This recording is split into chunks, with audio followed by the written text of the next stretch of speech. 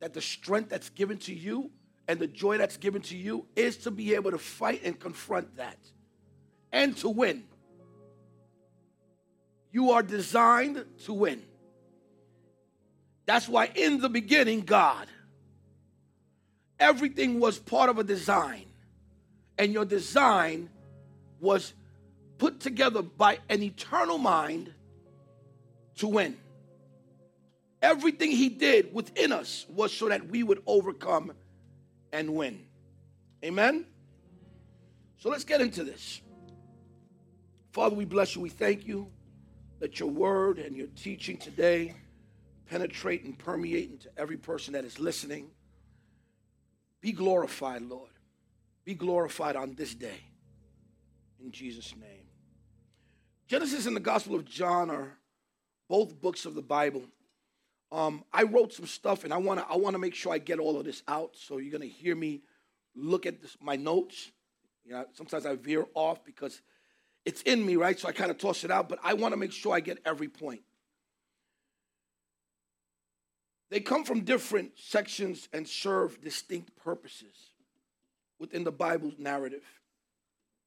While Genesis is the first book of the Old Testament and focuses on the creation of the world/universe and the origins of humanity, the Gospel of John is one of the 4 Gospels in the New Testament and centers on the life, the ministry, death, and resurrection.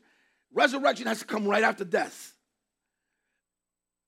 Resurrection has to come right after death. In other words, don't ever just talk about the death of Christ. Don't just focus on his crucifixion without the resurrection. Don't ever tell the story of his death. This is a pointer for you guys. Don't ever tell the story of his death without his resurrection. Because his death and resurrection happened back to back on purpose. It wasn't death, months, years later, then resurrection. It is death and resurrection because it's one story that we got to make sure we keep merged together. Despite these differences in context and genre, there are some similarities and differences in content, in themes, and theological perspectives between the two texts. And we're going to touch on that. So if we look at number 1, let's go to number 1. Number 1, creation. We talked about that. Creation, both Genesis and the Gospel of John address the theme of creation. Genesis opens with the account of God creating the heavens and the earth and everything in them.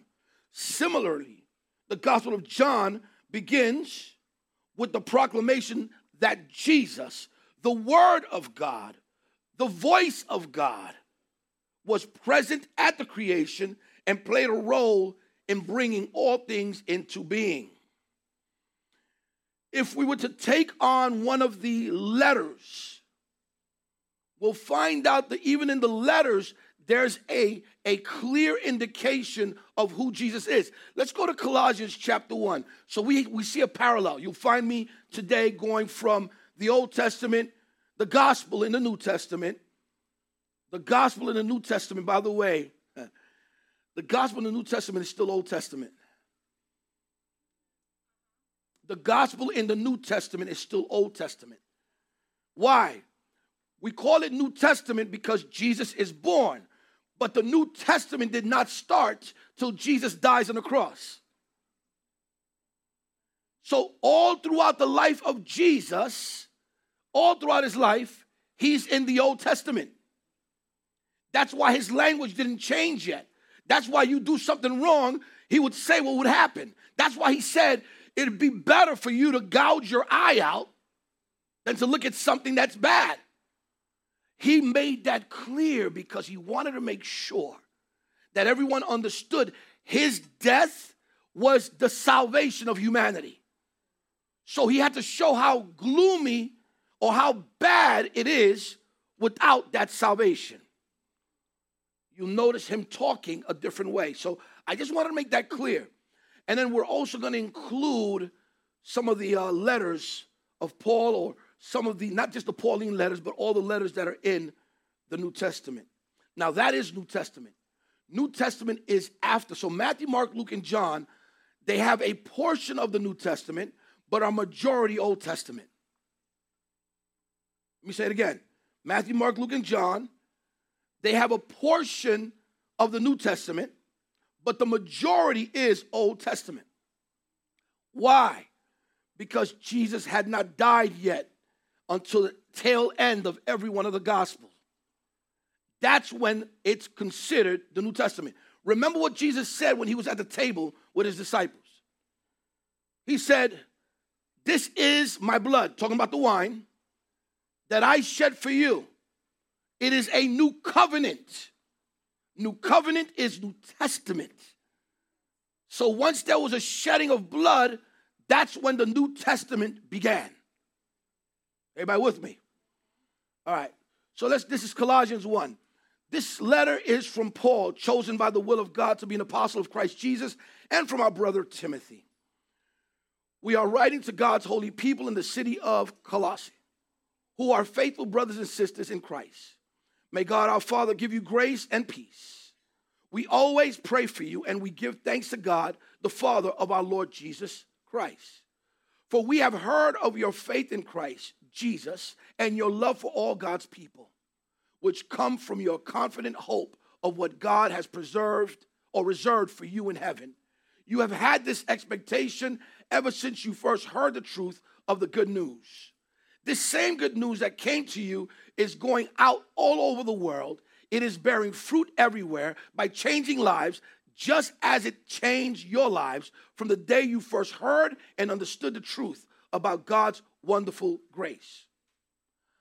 Now, I want to just go right to, and maybe I should just do it that way. That way, I know the introduction is really, really beautiful, but I want to go right to the actual part that I want you guys to pay attention to.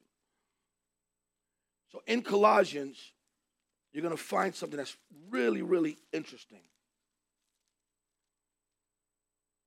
Let's go to verse 15. It says here, is that our way to heaven? I'm just trying to figure it out because, thank you, Jesus. You should have seen she was looking like this. All right, so watch this. Christ is the visible image of the invisible God. Christ, not Jesus of Nazareth, Christ, the Messiah, is the visible image of the invisible God. He existed before anything was created and is supreme over all creation. That's a statement right there. He existed before anything was created. That means angels. That means the 4 living beings. That means the 24 elders. That means all of that we know in the Word that speaks of heavenly entities. Jesus, the Christ, was there before all of these things were created. And he is supreme over all creation. For through him, God created everything in the heavenly realms and on earth. Remember what John said? In the beginning was what? The Word, and the Word was with God. And the Word was God. So there's a demonstration there that has to do with Jesus being God, but also being with God. So that separation is important. Father, Son, but the same one. We need to know that because of how he functions in time and out of time. So when God wants to deal with humanity in time, he then becomes his son. Let me say that again. You got to catch this. When God wants to deal with humanity within time, chronos, he becomes his son. When he deals with humanity or the heavens or the universe, he deals with himself as God overall, being one. And the Jewish people in Isaiah 43:10, let's go there, and then we're going to come back to this again. Let's go there. Isaiah 43:10. We find that there's a statement made, and in that statement, it speaks of God being one. And see, when you get stuck in just him being one, You don't understand his chronos effect. That's why they did not accept Jesus as God, because of what I'm going to read right now. But you are my witnesses, O Israel, says the Lord. You are my servant. You have been chosen to know me, believe in me, and understand that I alone am God. There is no other God. There never has been, and there never will be. Isn't that pretty clear? So if you're so linear thinking, you read this and you make it your religion for life. Look, and he emphasizes, there is no other God. There has never been and there never will be. Yes, I am the Lord and there is no other Savior. So if we take this literally within chronos, we will miss out on Jesus, because Jesus is also called our Savior. So anybody who reads this is why you have Jehovah's Witnesses who have not allowed the Spirit of God to turn their water to wine.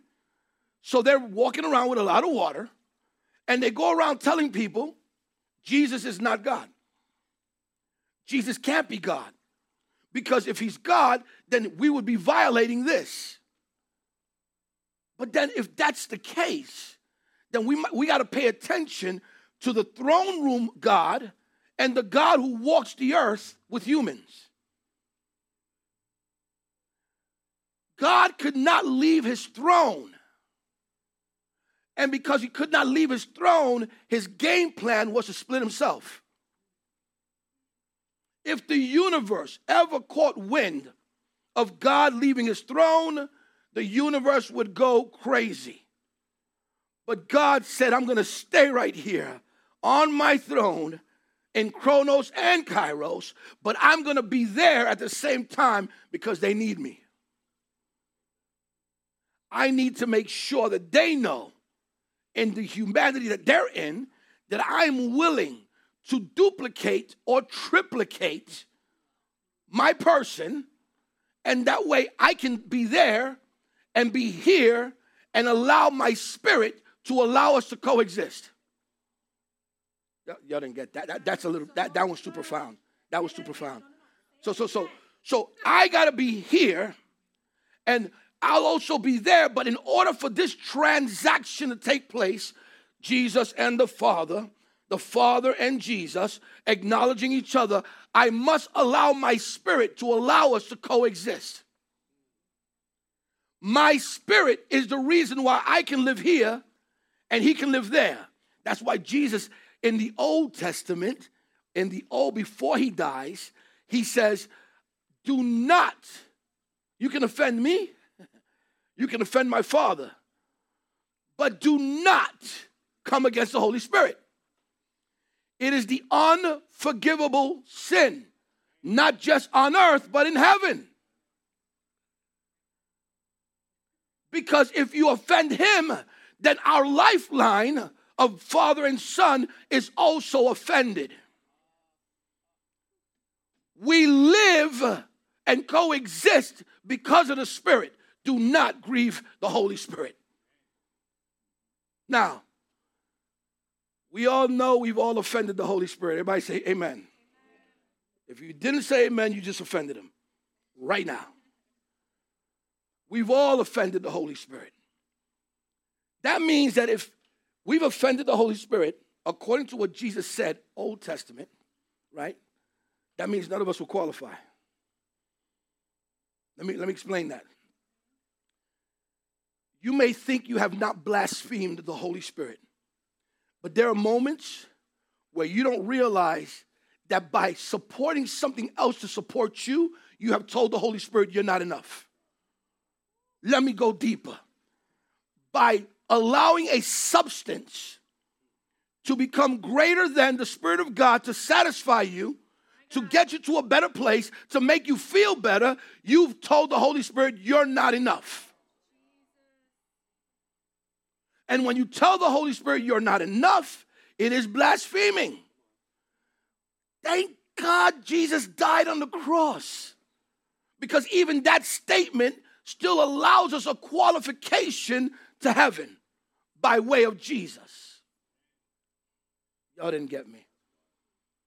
It is because of that dying on the cross that we can make a mistake of that nature, and God say, okay, I'm going to allow now my spirit to reside in you and to construct you from the inside out. How do you know when somebody's walking in the spirit? When they stop living the same way. You don't have to give people a list of rules. That was the Old Testament. Thou shalt not, thou shalt not, thou shalt not, thou shalt not. That was Old Testament. Now, you show up, you teach relationship with God, Holy Spirit resides in you, and I promise you, every bad thing you've done since you've had a relationship with the Holy Spirit, you knew you were doing a bad thing. We ain't got nobody saying nothing. That's cool. Amen. Y'all just keep on eating. Because the truth is, there are things that you've done and you know right before you do it, it ain't right. And you're saying to yourself, I don't know. God is already dealing with you. The Holy Spirit is already dealing with you. At that moment when you're feeling like, maybe I shouldn't do this, that was him talking to you. That moment when you're like, maybe nobody's watching. And all of a sudden you feel like eyes are watching. Somebody, you feel the eyes on you. Because the Holy Spirit is watching you from the inside out, not the outside in. See, the devil can see you from the outside in. So he doesn't know what's really going on inside. So he only goes by what you do externally. But the Spirit of God, especially when you become a believer, he sees you from the inside out. He knows who you are and how you are. He knows what you're really receptive to and what you're not receptive to. Amen. I wanted this to be seen so that everyone can understand that the parallels between the Old Testament, the gospel, and the New Testament. That's how I'm going to call it from now on, guys, so you can understand the difference. It's the Old Testament, the gospel, those are the four, Matthew, Mark, Luke, and John, and the New Testament. Amen? All right. Number 2. It's a lot. Hopefully I get through all of this. Light and darkness. Both Genesis and John use the imagery of light and darkness as symbolic elements. In Genesis, God separates light from darkness on the first day of creation. While in John, Jesus is described as the light of the world, who brings illumination and truth, contrasting with the darkness of sin and ignorance. Understand something. There's a difference between the light we see and the light we live. The light we see, we experience it through our eyeballs. But the light we live, even a blind person can experience it. That even when Jesus was walking, the blind people knew the light was coming without seeing the light. Jesus, Son of David, have mercy on us. They're blind, but they saw the light. That's the light that was separated in Genesis chapter 1. What light? The light of evil, or rather the light that contracts or contradicts evil, and the darkness that tries to come against the light. The separation between night and day on day 1 was the separation between good and evil. God had to distinguish it on day 1. He had to make sure light was in its place and darkness was in its place. And so we call it day 1 because it was an event. It was a new page, not because it was the first original day that we know as a day. It wasn't a full 24-hour day. We know that because later on is when we confront on day number 4 a full 24-hour day. On day 4, full 24 hours. Prior to that, it wasn't 24 hours. So day 1 is not necessarily a day as we call it. but it's a beginning of a chapter. And it was the only way to distinguish it. Moses didn't have any other way to do it. He did not know how to say anything else other than a day. Look, if you get this, you may not get this right now, but if you look at it later on, you'll see what I'm talking about. If you get this part here, you'll understand why Genesis and John had to be combined. And then you're going to be able to incorporate it into your house. Because now the standard of your house will be based on light and darkness. Now it won't be this gray area in between. You're going to know what's right and you're going to know what's wrong. And when you do wrong, you're going to know you did wrong. And when you do right, you're going to know you did right. Listen, one of the byproducts of lightning hitting is hearing what? The other day, my poor dog had to deal with lightning and thunder, and he didn't know what to do with himself. And you saw the light, right? You see, and this one was it was right after. It was almost like it hit our backyard. But the light hit first, right? The light was first. And then the sound. It said boom. Why? Because everything that has a moment of action has a transaction that comes after the action. That means that you may think that cursing is okay, but cursing is a byproduct of something going on inside of you. No amens on that. That's fine. When you are angry and you say, man, F you, that was born of somewhere. It didn't just come out. You don't say that to just anyone all day long. You can't say, that's just a word. No, because you don't go around saying, hey, F you. Hey, F you. F you. F you. You don't do that. So you can't say that's a part of how you speak.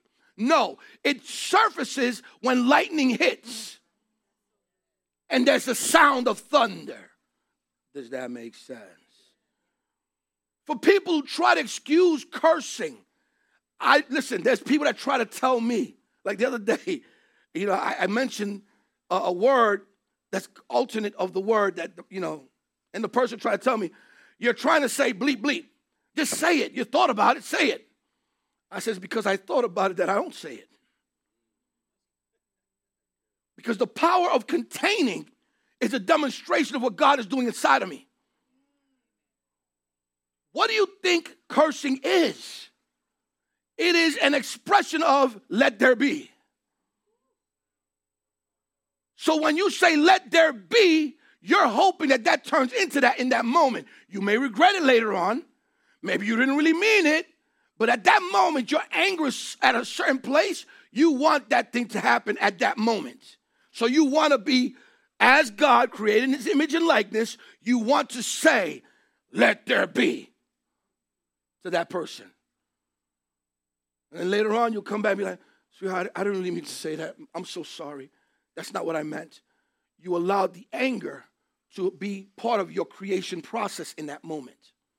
So anger became one of your counselors in the moment that moment when you had to say something opposite of, you went with anger's consultation. Anger told you, say this, and you said, okay, I'm going to say it. Amen, amen.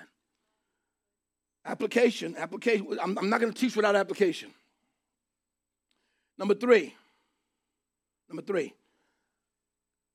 This is another similarity with John and Genesis. Covenantal language. The power of covenant. Be a man and a woman of your word.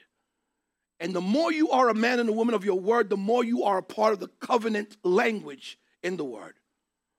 The results of your covenant are seen not because God is saying, I just want to bless you when you are moving in covenantal language.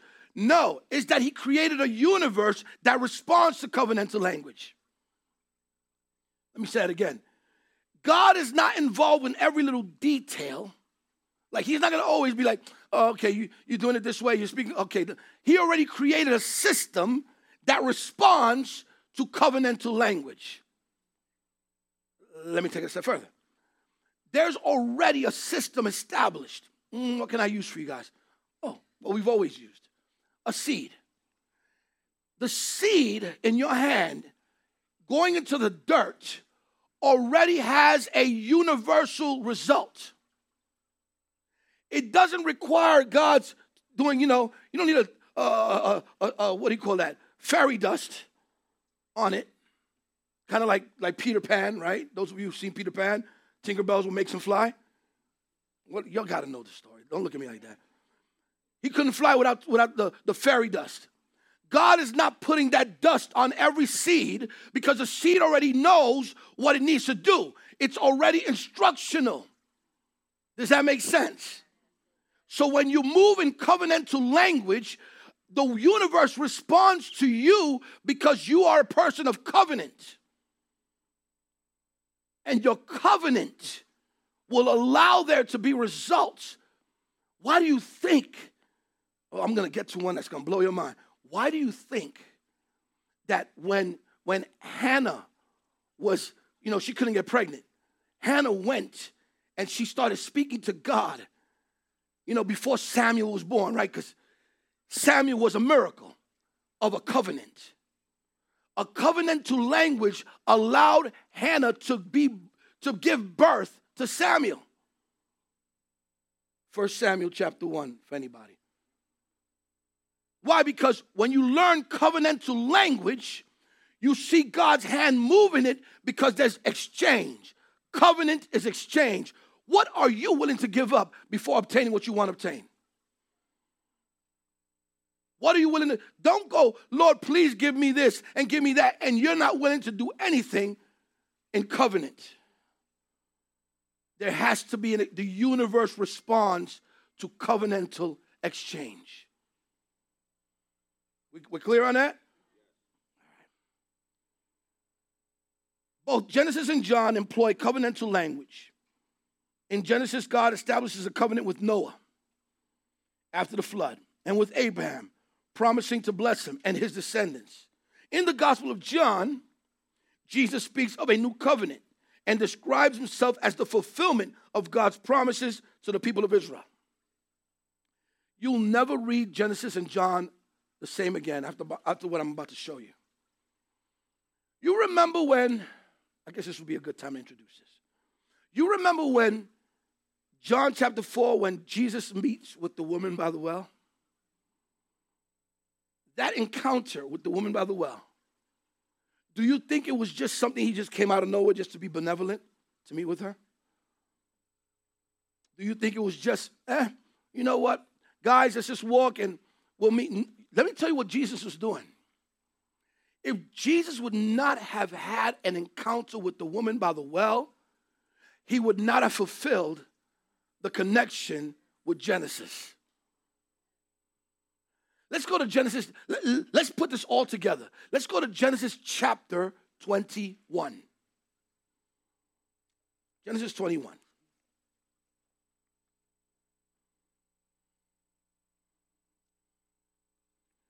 And let's go to verse, I don't really have to do the whole thing. Let's keep it in context. Let's go to verse 8. Verse 8. When Isaac grew up and was about to be weaned, Abraham prepared a huge feast to celebrate the occasion. But Sarah saw Ishmael, the son of Abraham, and her Egyptian servant Agar making fun of her son Isaac.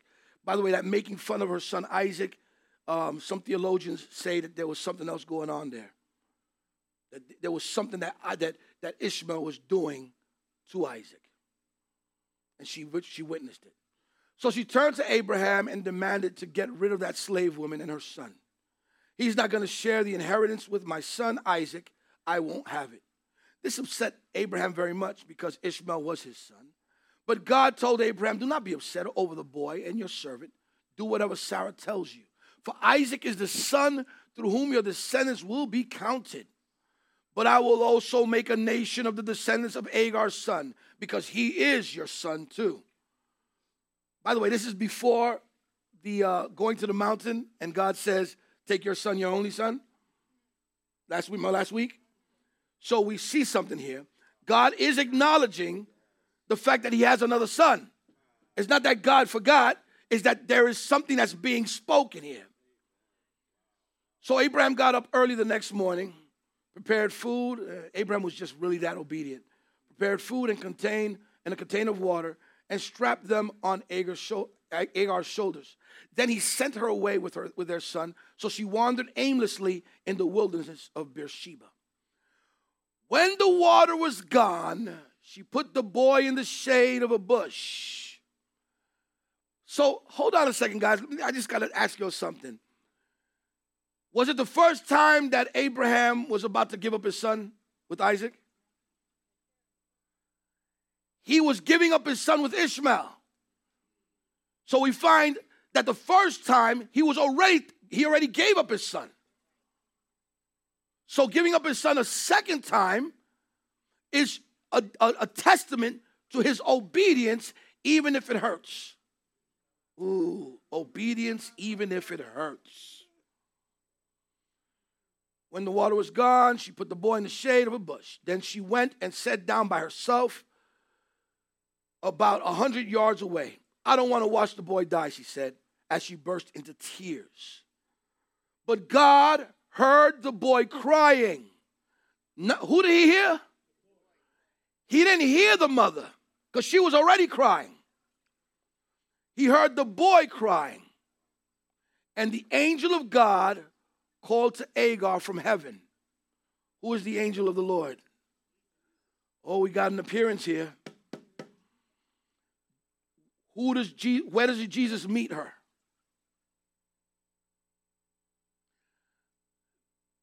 And the angel of God called to Agar from heaven. Agar, what's wrong? Do not be afraid. God has heard the boy crying as he lies there. Go to him and comfort him, for I will make a great nation from his descendants. Then God opened Agar's eyes, and she saw a what? She saw a well full of water. She quickly filled her water container and gave the boy a drink. Jesus established this event in the Old Testament for a future event in John chapter 4 with the woman by the well, who was also a descendant of Agar, Ishmael. It was the incorporation of the master plan that goes beyond the Abrahamic. Everybody see what I'm talking about? These parallels are necessary to see.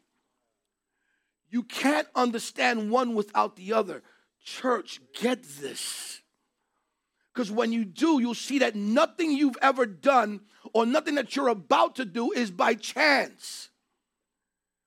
Stop moping around thinking that God is not thinking about you when he already has a game plan from the time you were a child to now. There are events that you did when you were a child that God saw that moment, and he has another moment that's parallel to that moment. Who's hearing what I'm saying? Because he does this area of, he likes to enact, to then reenact. But it doesn't stop there. Let's go to Genesis chapter 24. It's this whole thing with by the water that seems to be the telling tale, because something else was also connected. Let's go to Genesis 24, and why don't we just go down to 12, just because I feel like this is pretty extensive. You'll catch the gist of it. Oh, Lord, God of my master, Abraham, he prayed. By the way, I got to tell you. All right, so Abraham was trying to find a wife for Isaac.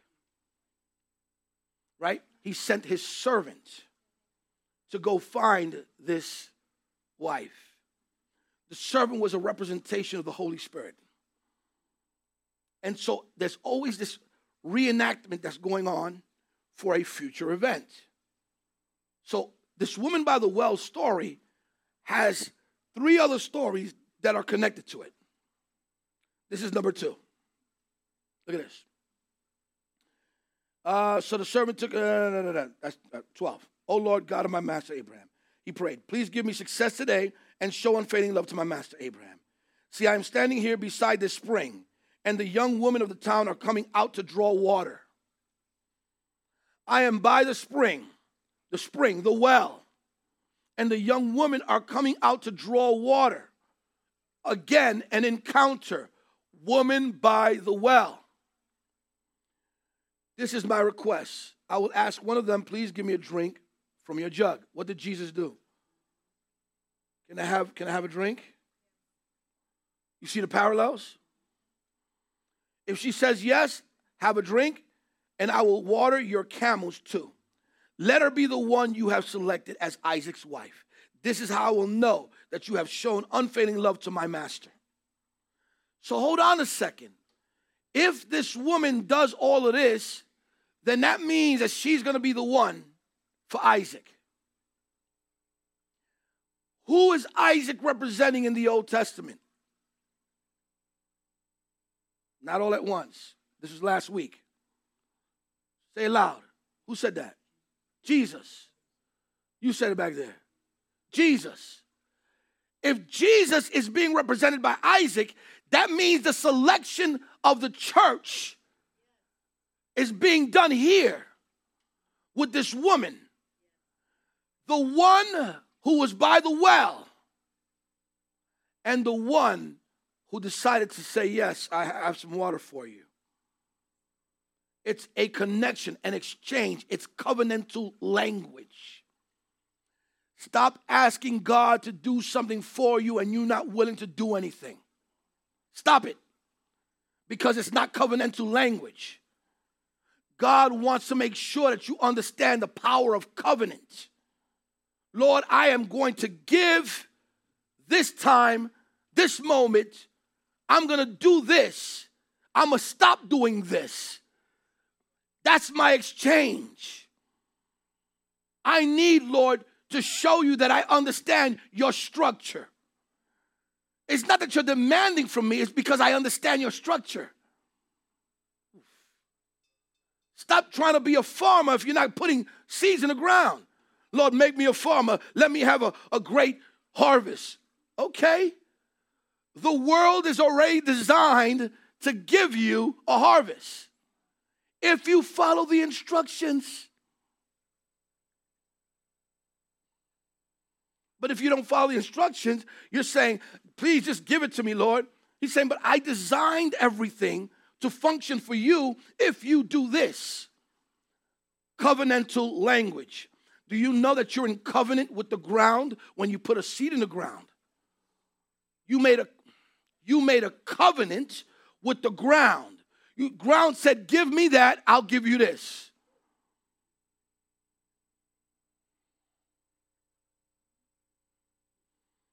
When the church gets it. When the church gets it, we'll never be broke, we'll never be sick. When the church gets it.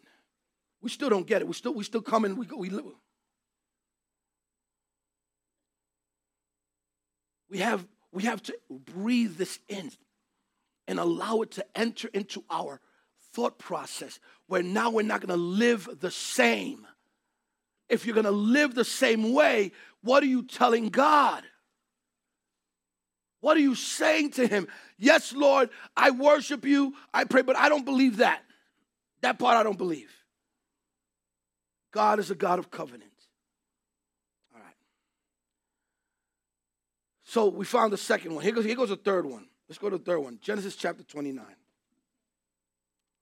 By the way, Rebecca was the one, if you want to go into the story, read it on your own. Rebecca ends up being chosen because she followed through and she understood the power of covenant. Do you know what's the greatest ingredient of covenant? What do you think is the greatest ingredient of covenant? What can cause your covenant to be at risk?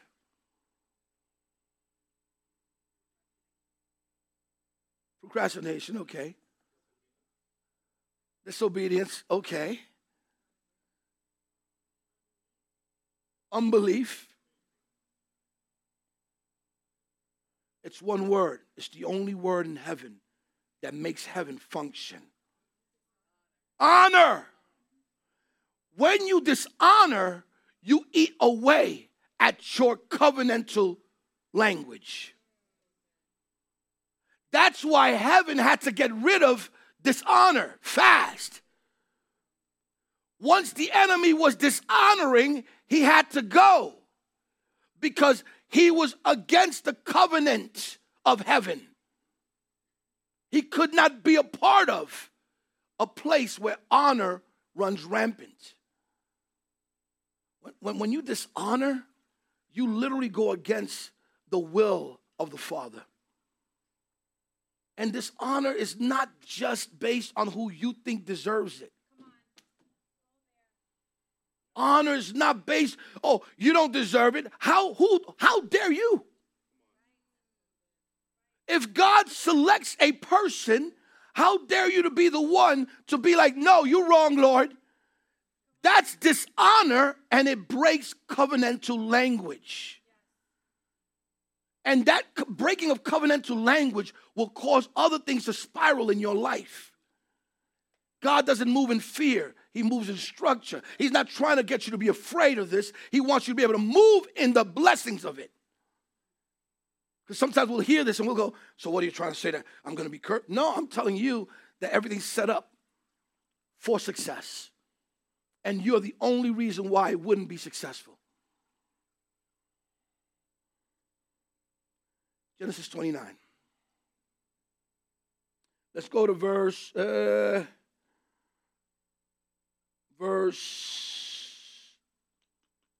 right, might as well. I'm trying to look at a place where it makes sense. Let's go to verse 3. Verse 3. It was the custom there. This is Jacob, by the way, and he's about to find his love.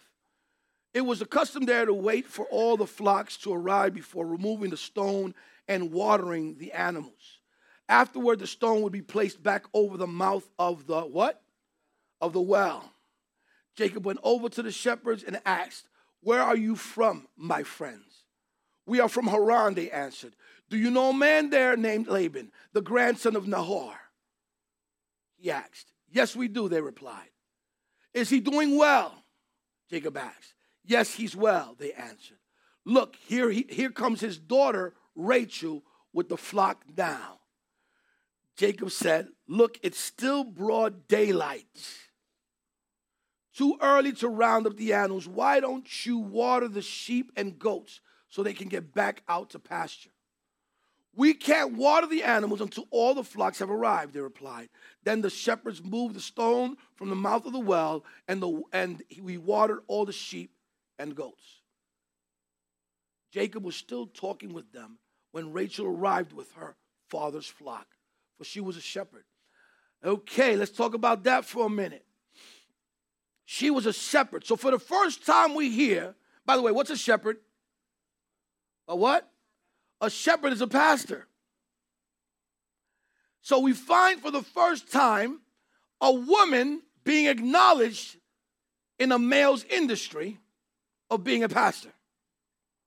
Rachel is a shepherd, so she is also a pastor. That was on purpose, by the way. That wasn't said just because. We find again how a woman is being used to set something in motion. Why do you think Mary Magdalene and all the other Marys were the ones who first found out that Jesus' tomb was empty? Because the tomb, the rock being moved, where the water needed to come out, had to be spoken by a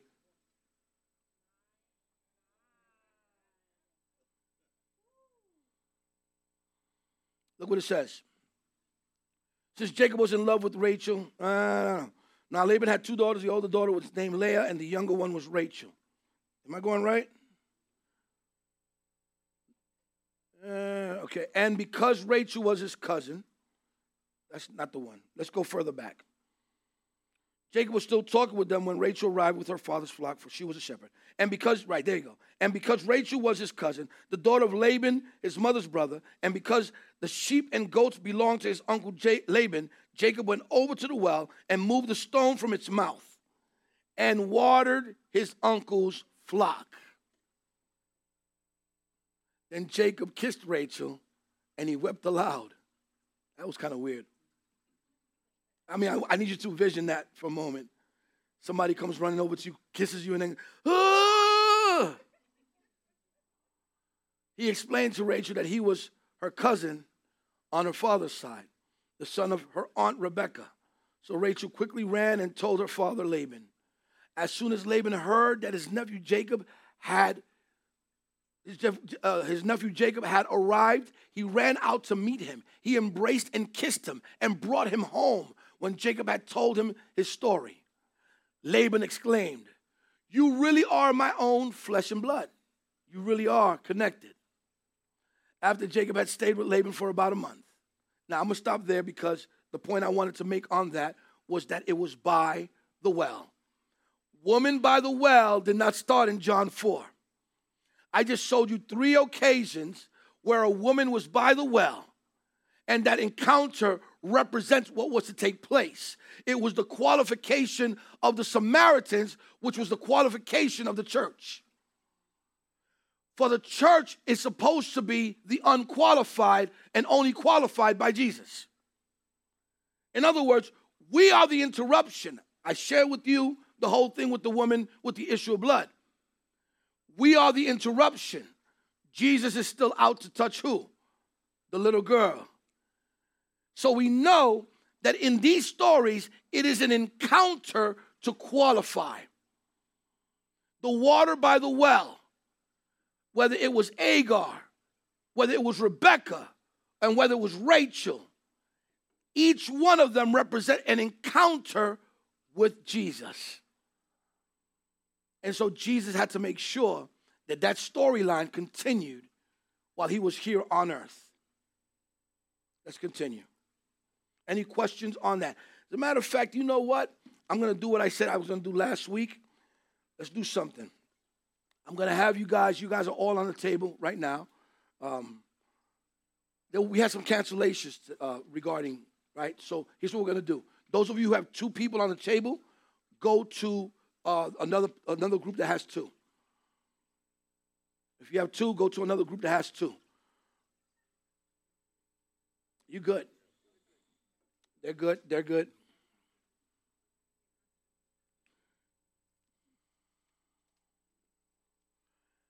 And I want you to discuss your takeaway.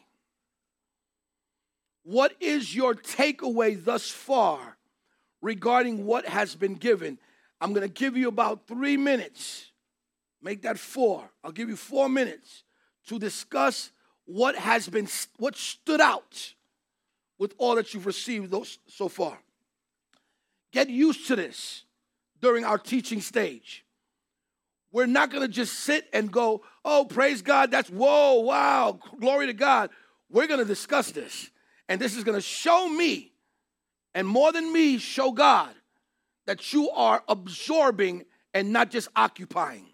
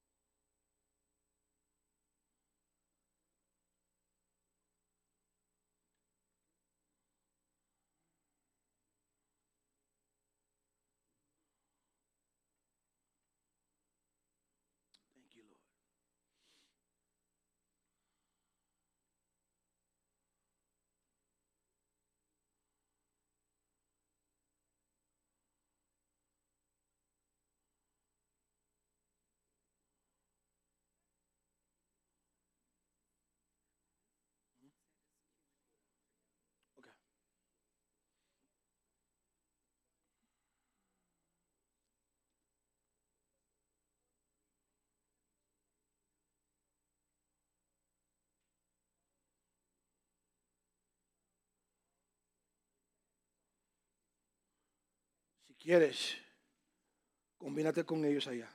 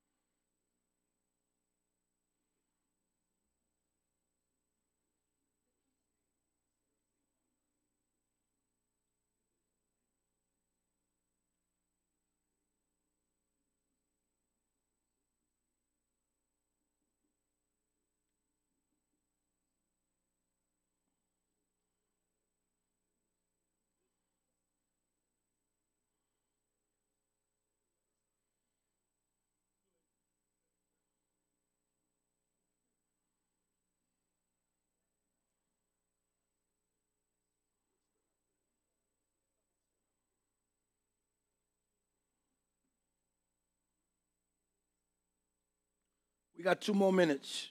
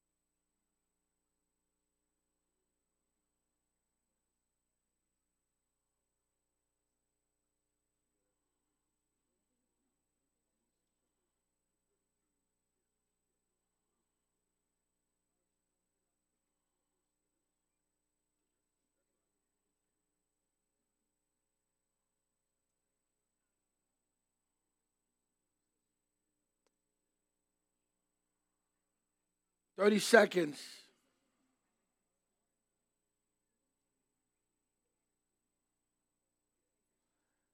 Make sure you pick somebody to actually represent the table.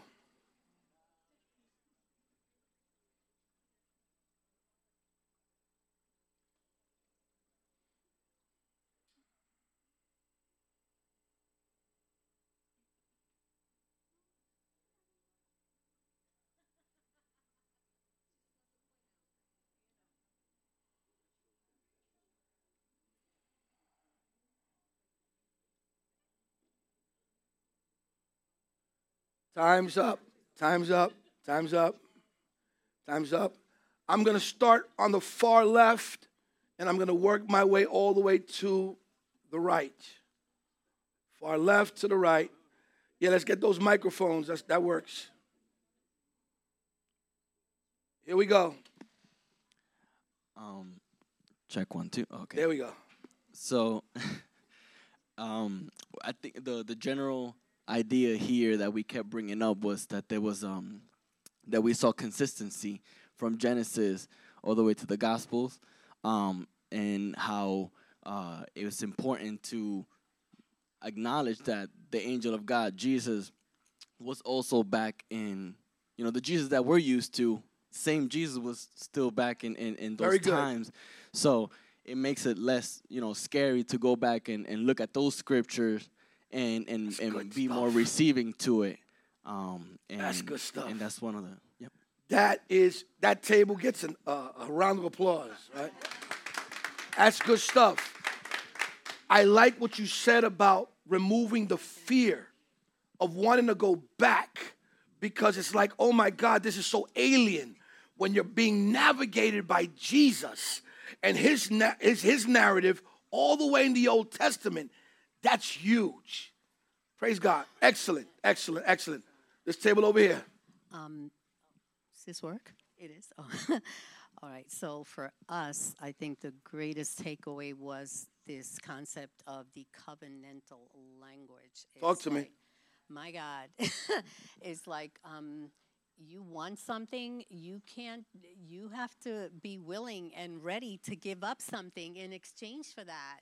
And no matter how much it hurts, no matter how much you think you can't do without this, and no, I mean, it's better this way. No. I mean, and for me, this was like a total eye-opener. Wow. honoring. And you honor through that covenantal language by acknowledging that, okay, I'm asking, but I have to be willing to give as well. Very good. I mean, 100%. Very good. Covenantal language, that's something that's vital to understand how God operates with us and how we operate with one another. Don't think the exchange of money started on earth. Trading did not start on earth. There's a trade that goes on between heaven and earth. Let's give them a round of applause, too. Awesome.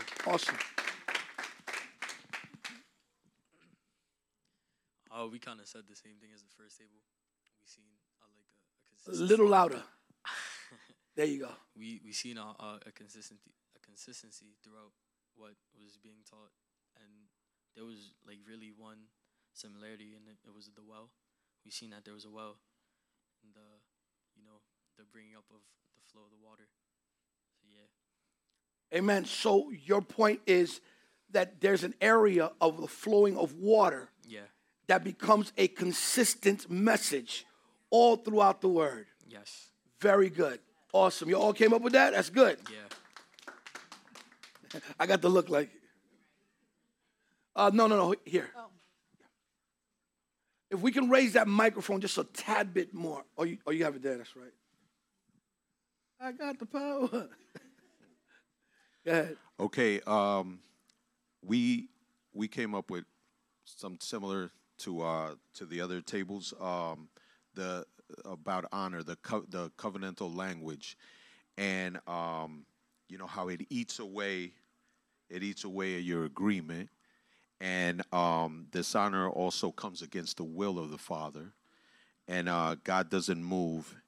He doesn't move in fear. He moves in structure. So when we dishonor, we're breaking that covenant. We are asking of the Father, and the Father is willing, but he sets that structure for you. And when like Pastor said, when honor is revealed to you, then you understand you move in it anyway. It's something you move in. And the other thing, really quickly too, the other thing that was brought up, that water, anytime there's water in there, it's talking about the church, that the church is represented by the water. By a flow of water. Yes, just like the flow of water that came out of the side.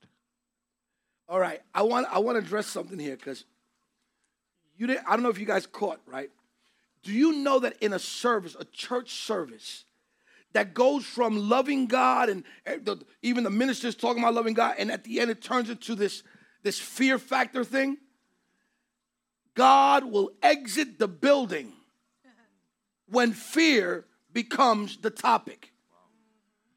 Fear is used so that the persons in charge can feel like they have control.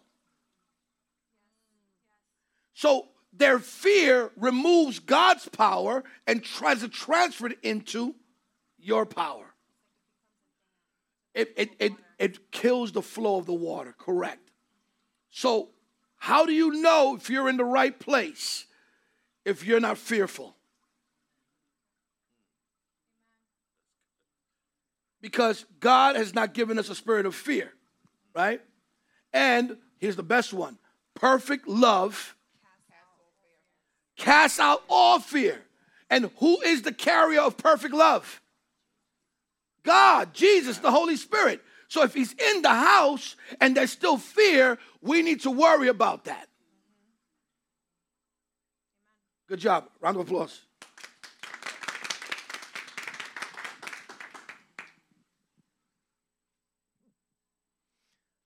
We discussed about a couple of things. First off was also incorporating, Ishmael, how he wasn't the son of promise, but God demonstrates honor to him and all the other ones by the well by showing the need and honoring them and still bringing them in as a fold. Also, the fact that they do represent us because we are like Ishmael. We're not of the promise, but we are incorporated to the promise by honor. Jesus. This excites me. Any teacher that's teaching, hearing the responses is exciting. That right there is very key. Jesus on purpose went through Samaria to repeat what took place in the past. Remember, his visitation with Agar was already understood when he went to visit the woman by the well. He had already done it, so he did it again because it already had established a frequency. And once the frequency is set up, all you got to do is tap into the frequency. Stop reinventing the wheel. You ain't got to reinvent the wheel. Just go with the frequency that Jesus already established on earth, and you get the same results. Round of applause, please. Excellent. Good job, guys. Basically, with everybody saying, we started off with the well, is the Jesus living water. That's how we started. Then the encounter transferred into a covenant, and then the stories uses the narrative of the characters in the Bible always to point to Jesus. Consistent with the message qualifies the unqualified to bring the message. And Whoa. Say that again. Consistent message qualifies the unqualified to bring the message. And then we ended with No, you can't go right. You can't do that. You got to eat that stuff right there. What she just said is the story of every Gentile on the planet, past, present, and future. The qualified are only qualified because we're not really qualified on our own. But the story of making that person qualified who was unqualified is the narrative that we live by. We get to go to heaven, folks. Why? Because we were given the blood of the Son. It was a blood transfusion on the cross. And we were given access in. It's like it's like the whole code thing. Like if you were to press your finger on something and it opens up, that biometrics thing. Why? Because, and we've talked about this before, biometrics, touching it and saying, yes, you can come in. And then the face that shows there is not your face, it's Jesus. Access granted. But that's not me. It doesn't have to be you. Access granted. Go ahead, continue. That was good. And then the last thing is, which you had said before, is everything that has action has a moment of transaction. I was hoping somebody would hit on that. That's the one I wanted somebody to hit on. Because our biggest issue as believers is our lack of emotional intelligence. Cricket. We have a problem with containing. We think it's okay to explode, and we'll deal with it later. The containing of a situation shows your walk with God. The more you're able to contain, the more you're showing that the containing is not based on you, but based on Him in you. He'll keep you from blowing up. Some of you had blow-ups this week. That's why you're looking at me like that. And you're feeling bad about it. It's okay. That's why grace is in addition to. So we can get it right.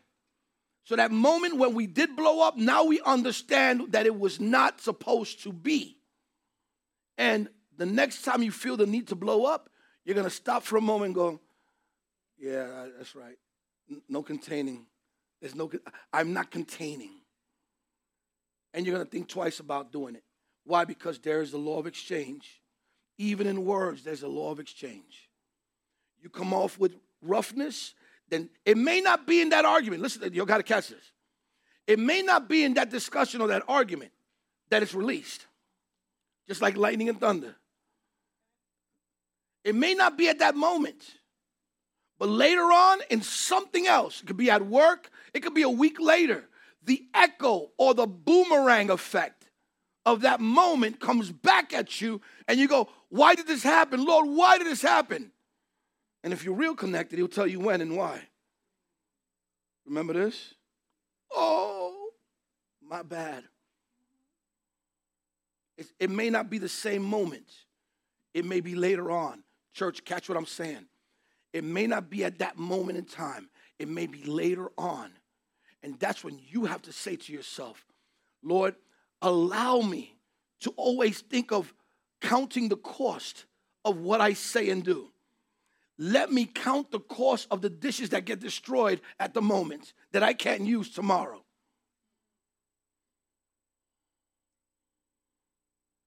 Give him a round of applause, please. Good job. Q&As. No, we got Q&A. Okay, there's Q&A.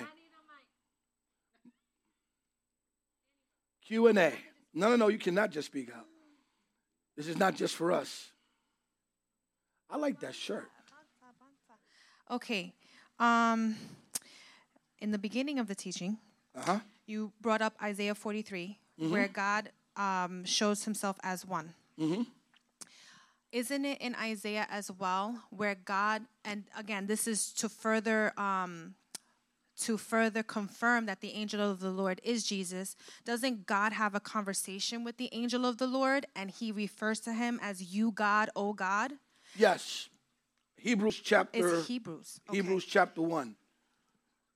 I was going to talk about that, but sorry. But it's okay. No, you're a pastor. You can do that. That's okay. Hebrews chapter 1 speaks on the conversation between God the Father and God the Son. They literally are talking to each other. And God is telling the Father, or the Father's telling the Son, calling him Lord. He says, you, O Lord. The Father calling the Son Lord. Look how much deference amongst the Godhead. How much they defer to each other. How much do we defer to one another? It's honor. And honor starts in heaven. And it's important for us to do the same here on earth. We have to make sure that in order to partake in the frequencies of heaven, we must do what heaven expects us to do. You can't get a radio station without tuning into that station, even though the frequencies are in the air. You got to tune in. So praise God for that. Amen. My next question was, when God gave Abraham the instructions in Genesis 21 to send Ishmael away, was that set up so that what he spoke regarding Isaac could be true here on earth because Ishmael was no longer present? The sending him away was an example of there being a generation that's going to be in need of being grafted in. Okay. So God has a way of defining a savior. You can't have a lifeguard who's a good lifeguard without saving lives. The lifeguard requires somebody what? Drowning in order to demonstrate how good they are. So when it comes to savior, there's a need to be saving.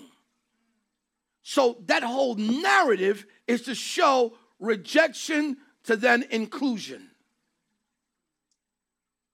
Did everybody get that? Amen. Removal and rejection to then prove the importance of inclusion. Why does God allow bad things to happen? It's not that it's not that he is out there going, okay, let's make sure these bad things occur. No, it's to let it be known that light will always supersede and be greater than darkness. But you can't know the light without. You can't. You can't go, okay, I see the light when the sun is outside. Like, go with a flashlight out in the sun. It's not appreciated. You're not going to appreciate a flashlight out in the sun. You can only appreciate that light in darkness. That's why we were sent to be the light. Where? Where? In what? In the midst of what? In the midst of darkness. Not light in the midst of light. That's why there is no gospel in heaven. What, you going to bring light to light? There's no need for light to be in light because light is already there. But light is required here in a place of darkness. Question over here. Microphone. And then one over here. Hello? Oh, I Hello? have a question. Hello. I have a question right on the heels of the question that was just asked. Based on last week's and a little bit of today, I just need a little bit of clarification regarding when Jesus was sent to earth and he was said, let the light go there, and I get the whole concept. However, in Genesis, we see it in Genesis 1 all throughout. It says at the end of the passages, it says of the scriptures, I apologize, that and then there was evening and then there was morning and then there was afternoon. It keeps like repeating that. So I was talking to Mama and I was telling her that it made me appreciate reading the Bible. Can't hear him. Oh, yeah, you got to keep the microphone closer. Okay. It made me appreciate reading the Bible in and out of time, which has added a whole nother layer of how I receive. So can you just clarify for me just that little part? Like whenever it says, because earlier you had said that it was just an event because there was no hours, there was no time. So I'm like, okay, so that was an event. So then the evening. But it specifies. It says like in some of the scriptures it says, and then morning came. And then in the next scripture it'll say, oh, and then it was evening. Not darkness or night. It says then there was evening. Does that depend on the Bible that you're reading or? No, it's accurate. Can you help me understand? Like, was that So, another day? yes. So morning and evening is also a way of saying the rising of something and the ending of something. It means a full chapter because there was no morning, nor were there any evenings until the fourth day. So that means that anything before that is a completion of a cycle, not 24 hours. No, that means he was there, just like Hebrews, we just read in Hebrews 1, or Colossians 1 as well. He was there in the very beginning. He never stopped being there. The problem is our linear thinking prevents us from going outside into a quantum thought process. We are so linear, and that's why there's conflict within religions, because everything is so, this is what it is, and we become black and white in it, and the linear process does not allow us to see the fullness of what God is trying to do and say. Because the completion of the beginning, in the beginning, was found in John 1. In other words, no one understood what in the beginning was till John writes that down. Everyone was like, oh my God, in the beginning, thinking that the light was really some other light. I mean, they're reading the same things. The problem is that when they're reading it, they're only reading it in chronos. And they don't understand that God is multifaceted, that his thought processes do not just include the way we think. So sometimes, sometimes John 5 just came on me. Gotta do it. This will be fast, and we're done. John 5. Look at this, guys. I want you to see the language of Jesus. It was almost like he started speaking earthly or heavenly and then earthly, and it kind of like said, oh, snap, I spoke heavenly. Let me bring it back to earth again. Look at this, John 5. Follow me. And with this, we got to stop because the timer says we're supposed to stop. Father, let these words start moving and healing. Let there be healing power in each person here today. Let us experience the anointing that comes by way of the word. We've experienced anointing by way of song and worship. We've experienced the anointing by way of prayer and intercession. Lord, we want to experience that same anointing by way of your word today. In Jesus' name, please say amen. Amen. Watch this. Witnesses to Jesus. That's verse 31.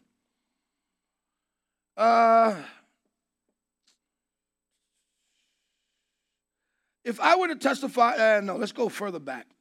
Verse 24. I tell you the truth. Those who listen to my message and believe in God who sent me have eternal life. Fact. They will never be condemned for their sins, but they have already passed from death into life. And I assure you that the time is coming indeed, it's here now, when the dead will hear my voice, the voice of the Son of God, and those who listen will live.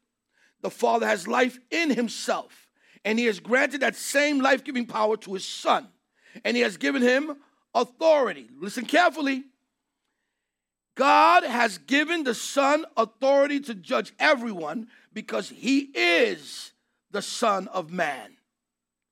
Don't be surprised. Indeed, the time is coming when all the dead in their graves will hear the voice of God's Son, and they will rise again. So what is Jesus saying? He's saying, Father, Son, right? Father, Son. All authority from my Father has been given to me.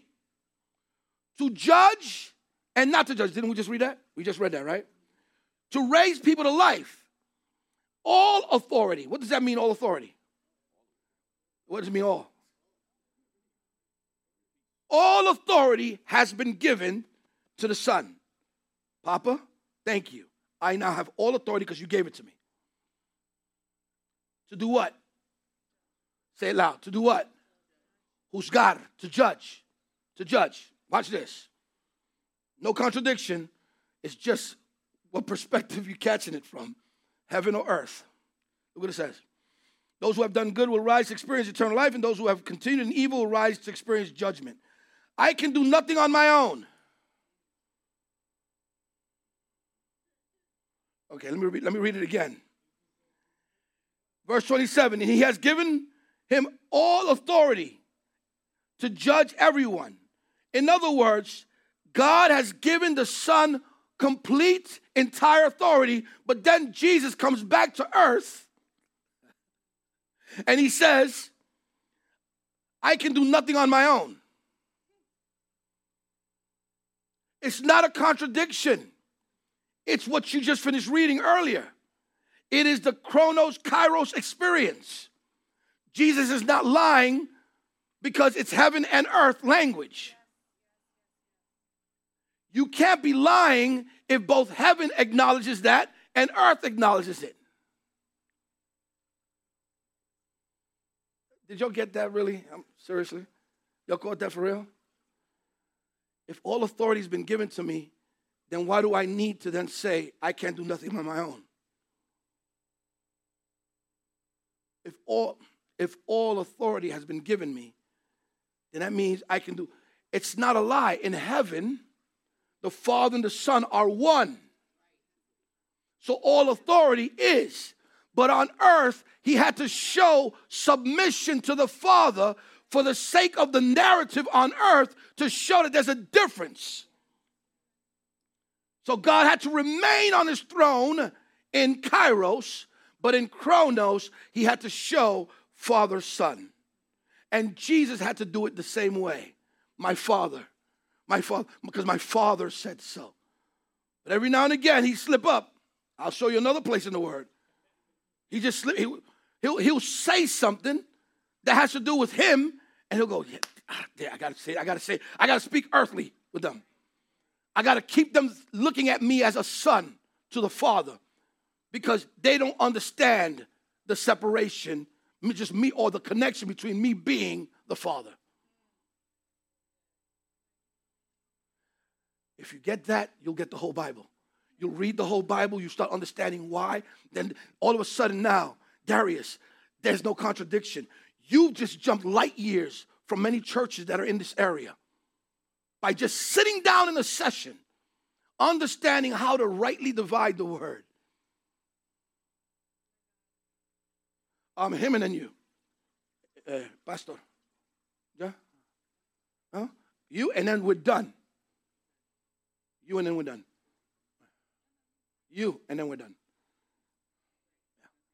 Oh, yeah, that's it. So Jesus had to come down, be full flesh man, so that he can give us the blueprint of how to connect to the Father. Okay, I'm done.